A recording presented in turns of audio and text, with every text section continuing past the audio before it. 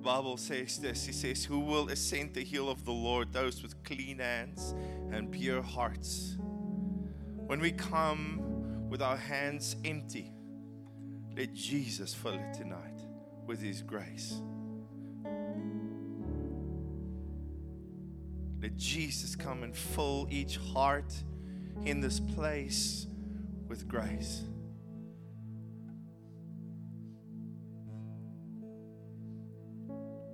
Let's just find our seats and hear what the Lord wants to say.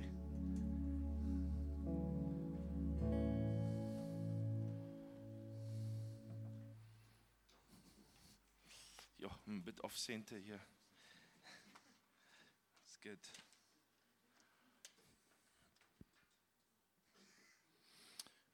Thank you, Lord.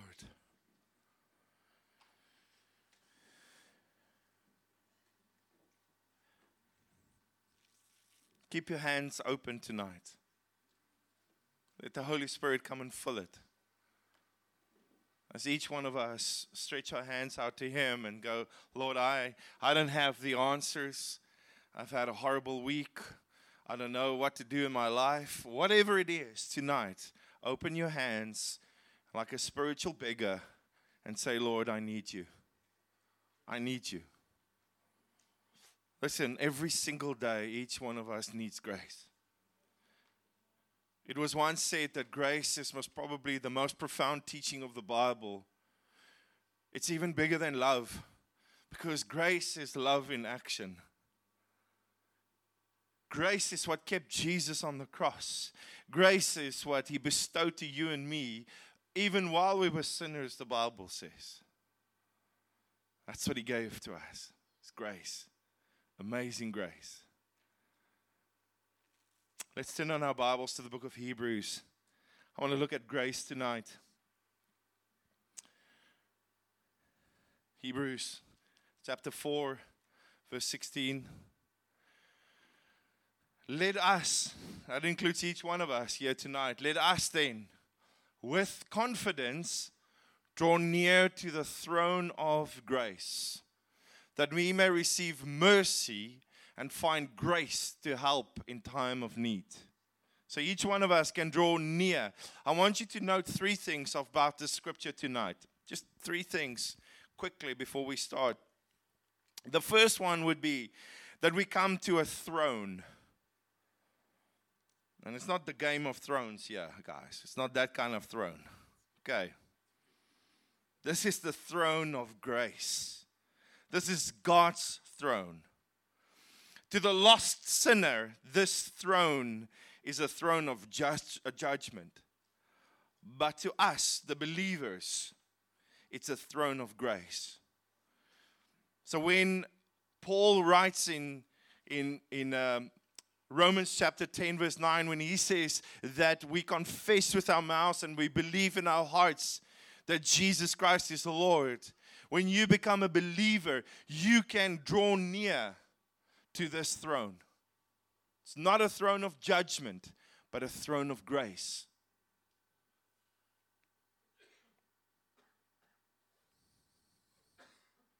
This is a place where we can come for help. This is a place where we can lay down our burdens and our needs. It is the throne from which Jesus rules. The second thing I would like you to see is that you and I can draw boldly. That you and I can draw with courage, with confidence to obtain mercy and grace. You and I don't have to be scared when we come to Jesus. And the third thing is because God is gracious in His nature. God is love. God is grace. In His nature, when we come to Him with our need, God replies. Not because, listen, God doesn't reply to you and me because of our merit. Not because of my persistence that I'm knocking and knocking and knocking and asking and asking. That's not the reason why He's replying. He's not replying to my pleading. He's not because of anything other than the need represented by you and me. He is responding to you. He's responding to me out of grace. It's not how long you pray. He responds to you because He loves you. That's why He's responding to each one of us tonight. Grace it's once said that grace is God's response or His response to man's need. And I want to say to you that each one of us are in dire need every single day. We are in need. We are in need of grace. We are in need of His love. We are in need of Him to uphold us. We are in need of Him to help us every single day. Grace is God's response to your need and my need. I need life. I need forgiveness. I need mercy. Therefore, I can draw near now to that throne. I want us to go right to the beginning to start looking at grace. I'm not going to go through the whole Bible, don't worry. I literally want to pause on Adam tonight. I want to look at the life of Adam. But before we do that, I want to give you, and I know a lot of people have given kind of explanations of the word grace. It's God's unmerited favor. It is God's riches at Christ's expense. We've heard all of that. I want to give you a little bit more technical one. Listen to this one. A little bit more technical. It's the intrinsic quality. It's God's quality. It's who He is. Grace is God's being. This is who He is. So when we come to God, this is who He is. He doesn't just show grace. He's not gracious. He is grace. It's His essence by which He then spontaneously pours out His favor upon us. He does it. He decides when and how in His actions and the way that He gives it to us, each one of us. God is kindly inclined towards the sinner. Kindly. He's showing His kindness. In this case, it's each one of us.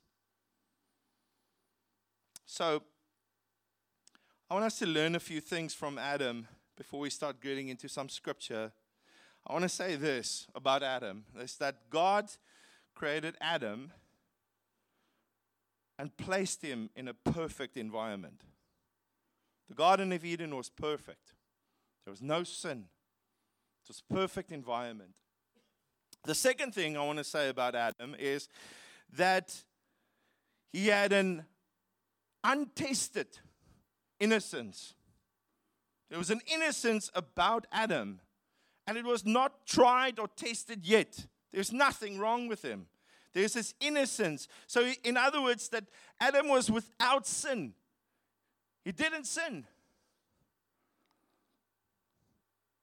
And Adam was given by grace.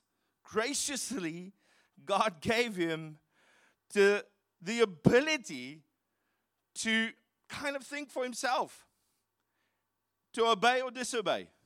But he's been given the ability to obey. This is the perfect, listen guys, this is the perfect scenario that you can live in, which I believe we can all go back to. And I'll show you that by grace. But it was one act of disobedience, one act of disobeying God. He refused this state that he was in, this innocence, this righteousness, let's call it that. He refused to live in that by disobedience.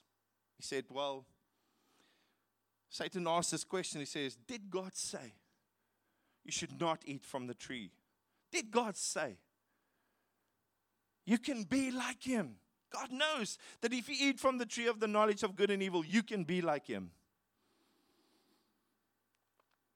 But you see, at the fall of Adam, we see the mercy of God immediately. God shows and manifests and demonstrates His grace from day one. So let's look at how God demonstrates His grace. Genesis chapter 2, verse 17. But of the tree of the knowledge of good and evil you shall not eat, for in the day that you eat of it, you shall surely die. Even in this, as he eats from this tree, God is gracious. God is showing His grace, and He's postponing judgment. God said you will die immediately if you eat of it. But even in what He's doing, even in His disobedience, God says to him, I will show you grace and postpone judgment on you. Okay. I'm praying that tonight you will see grace from a different view. That you'll see what God has done for each one of us. Immediately, he deserves to die. But God says, I will stop judgment. They just ate off the tree. And God says, I'm not going to kill you yet. I'm not. I'm gracious. Okay. So when God says He's gracious and slow to anger, this is the kind of stuff that we see in operation in Adam's life. The next one is in Genesis chapter 3, verse 15. I will put enmity between you and the woman, and between your offspring and her offspring. He shall bruise your head, and you shall bruise his heel. God, in this verse, in grace, is promising a one that will crush the head of Satan. Right there, He says, okay, you have fallen, you have sinned, you have fallen short of my glory. I knew you were going to do that, but I also have a way where I'm going to crush Satan. The one that caused you to doubt and be disobedient, I'm going to be the victor. I'm going to conquer over him. So right in the beginning, God's plan is already to give us a way out. I mean, for me, that sin, I'm like, Lord, you are amazing. And grace is truly amazing. Okay. So the next one is in Genesis chapter 3, verse 16. To the woman he said, I will surely multiply your pain in childbearing. In pain you shall bring forth children. Your desire shall be for your husband, and he shall rule over you. Yeah, God continued Adam as head of the race. He's not saying, Adam, you made a mistake, cancelled. This is not cancel culture. Okay. This is not God saying, Adam, one mistake, you're out of here, buddy. You made one mistake. No, he says, you're going to continue to be the head of the race. You are going to continue to be the head of your family, even though you have sinned. Now that is a total act of grace. God could have decided to stop Adam's life right there. In Genesis 3, verse 19. Verse 19. By the sweat of your face you shall eat bread, till you turn to the ground, for out of it you were taken, for you are dust, and to dust you shall return. God provided work for Adam. God provides. Even in the midst of Adam messing up, God says, I will help you. I'm going to provide work for you. It's an act of grace. Right there. God continued. He didn't destroy the earth right there and then. He used, the earth was useful, even though it has been cursed by Adam's sin. Sin entered in. And because of that, there was a curse on the land. God's grace was manifest even in that. Genesis 3, verse 21. And the Lord God made for Adam and his wife garments of skins and clothed them. God provided a covering for Adam's sin.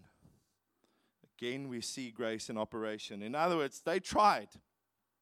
Remember, God walked with them in the cool of the day, the Bible says. And all of a sudden, Adam and Eve's hiding. They're trying to cover their sin. They know that they are sinners. So they take fig leaves and they try and cover themselves, their nakedness. So God's asking, and it's not like God's like, you see, this is always God's job. He will always come and search for you and for me. You can be in hiding. Even tonight, God is coming to search for you. Religion is man's search for God. Christianity is God's search for man. Always.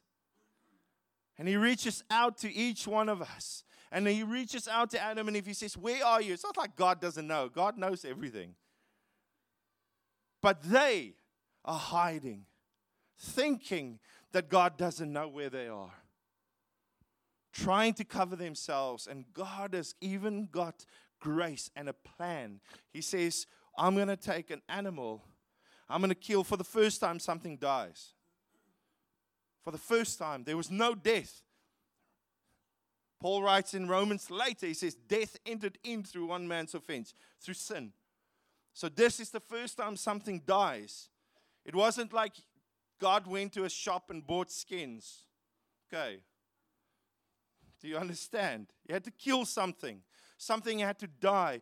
And for the first time, we see the plan of redemption. We see God's plan is to cover our sin. And He continues this all through the Bible.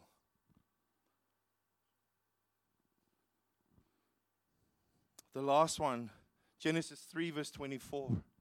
He drove out the man, and at the east of the Garden of Eden, He placed the cherubim and a flaming sword that turned every way to guard the way to the tree of life. God opened to Adam access to His presence. And I'm going to show you why. So I think so often we read that scripture and we think that the cherubim with the flaming sword standing at the east end of the garden was there to keep Adam and Eve out. We often think, well, and it's true. You're correct when you say that. Because if they entered back in, they could eat of that tree, the tree of life, and they would be perpetually stuck in their sin. They would live forever and not die in their sin. Because they would eat of the tree of eternal life, really. But I want to suggest something else tonight. Why that angel is standing there. Cherubim is an angel. It's just what it is. Just a different name. With a flaming sword. I want to suggest that cherubim with his flaming sword were not to police to prevent sinners from coming in. But rather, they serve as guardians to keep the way of access open. In other words, there's always a way, exactly what we just read in Hebrews chapter 4, that we can enter boldly into the presence of Jesus. You see, shame will always keep you away from Jesus. The devil will always try and keep you away, that there's no access for you back into the presence of Jesus. It will keep you in bondage. It will keep you hiding with fig leaves and you try and cover your own sin. But ultimately, God made a way through one. His name is Jesus, the ultimate way, the only truth, and the only life. Jesus said, I'm the way. So if you want access back to the Father, into the presence, come through Jesus. Grace. God's grace.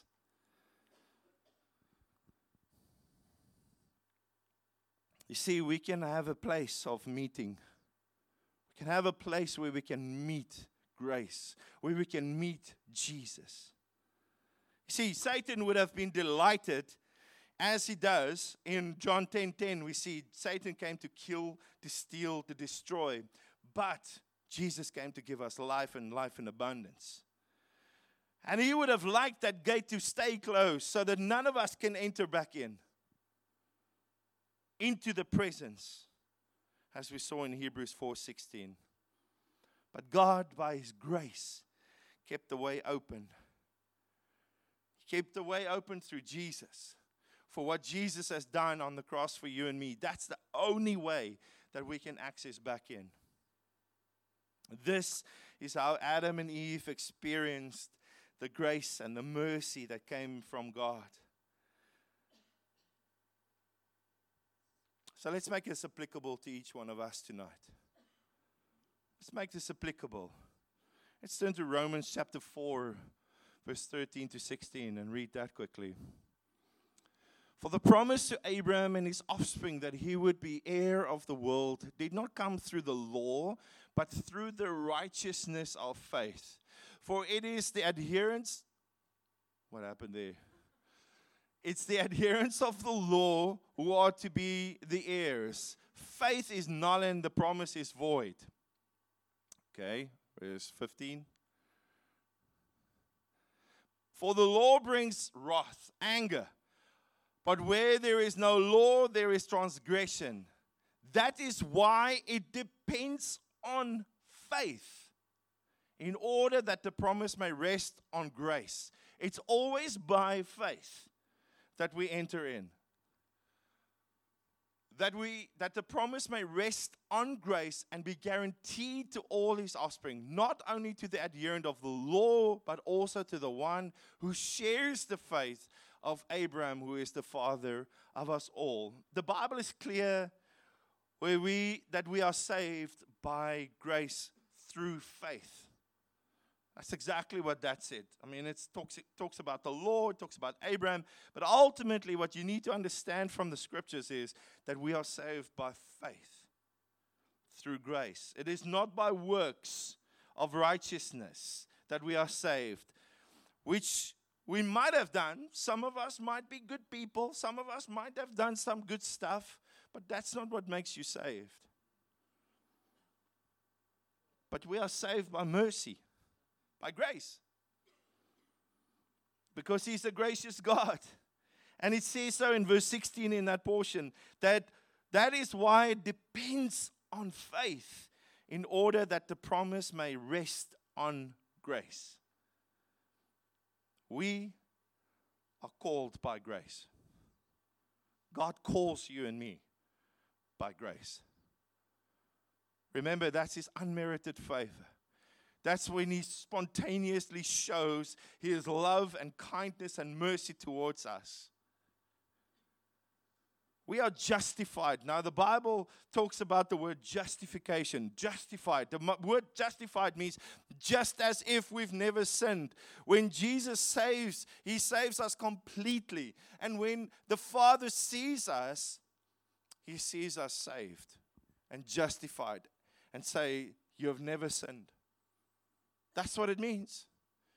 It's a judicial terminology. Justified. That I have, the Bible says that I have a high priest that prays for me. I have an advocate that stands before the Father, and he says, I died for him. For each one of us. Justified by grace. We are set apart or sanctified by grace. We are growing by grace. Every single day, we grow by grace. We are sustained and kept by grace. Every single day, the moment that I wake up, the moment that I open my eyes, every breath that I breathe is by grace.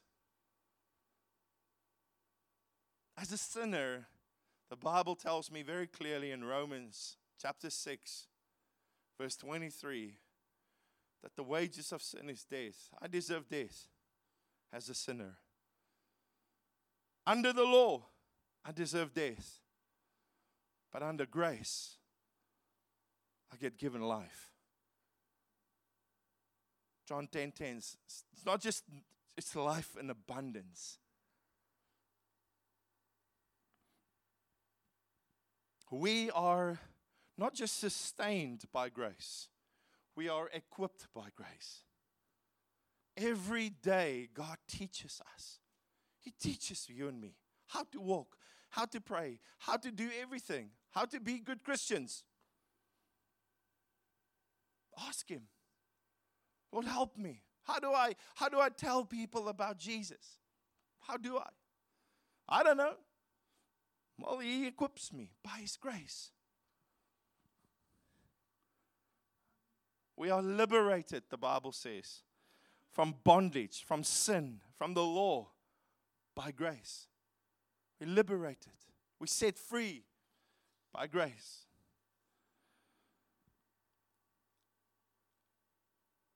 The ultimate reason for grace is that we look like Jesus. In other words, that we conform to the image of Jesus Christ. That we look like Him, that we talk like Him. And that's only by grace. So we are conforming to look like Him by grace. He helps me. I can't do this in my own strength. We are reconciled. We use this word like we were all orphans. You know, it touches my heart, and I agree with you, Marius. God has got a special place for orphans. He loves orphans. He says this is true religion, to look after the orphans and the widows. But each one of us, we were orphans. Each one of us. And we are adopted into His family. That's why adoption is such a beautiful thing for me.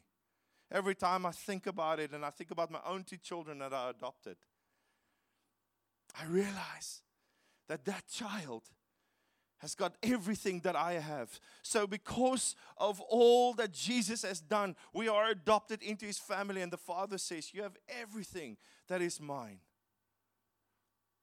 Not because of how nice you are, how beautiful you look, or how it's all to do because of His grace. We are reconciled with the Father by grace. And God, in grace, made a way for each one of us. In actual fact, the Bible uses a big word, propitiation. All you need to understand about propitiation, it means this: God's not angry with you. I think church has taught people that we have this old man in heaven ready to smack you with a big stick. God's not angry. God poured out His anger, the Bible says. Go read Isaiah. He poured out all His anger on His Son, Jesus. He paid the price. It satisfied Him. It was enough. God made a way through grace, covering our sin, just like Adam. Just like Adam. When those skins were put on them, there was blood, and that's what Jesus says. The blood of Jesus is enough. The blood that was poured out for you and me on the cross is enough for you and me. There's no such a thing as Jesus plus. It's just Jesus. It's enough. And lastly, God has provided redemption. God has provided salvation. Look at Hebrews chapter 3, verse 15. As it is said, today, if you hear my voice. So today, for each one of us, there is grace right now in this place. Do not harden your hearts as in the rebellion. Today, if you hear my voice, there is salvation. This can be yours if you do not know Jesus Christ as your Lord and Savior. All you need to do, the Bible says, Romans 10:9, that if you confess with your mouth, believe in your hearts that Jesus Christ is Lord. So I want to end this evening. I want to give you guys some homework. I want you to make a list in this week of all that God has done in your life. All. So far, from the day that you were born. Ask your mother if you weren't there, if you can't remember. Just ask her. She was there. There's a witness. There's somebody there. Okay. Make a list in this week of all that God has done in your life, and you'll see that it is all the spontaneous outflow of God's grace. It's all God's grace. Every single thing. Your house, your children, your work, your car, whatever it is. It's all God's grace. Everything. As God has bestowed grace and mercy upon us in response to our need. I told you, grace is God's response to man's need.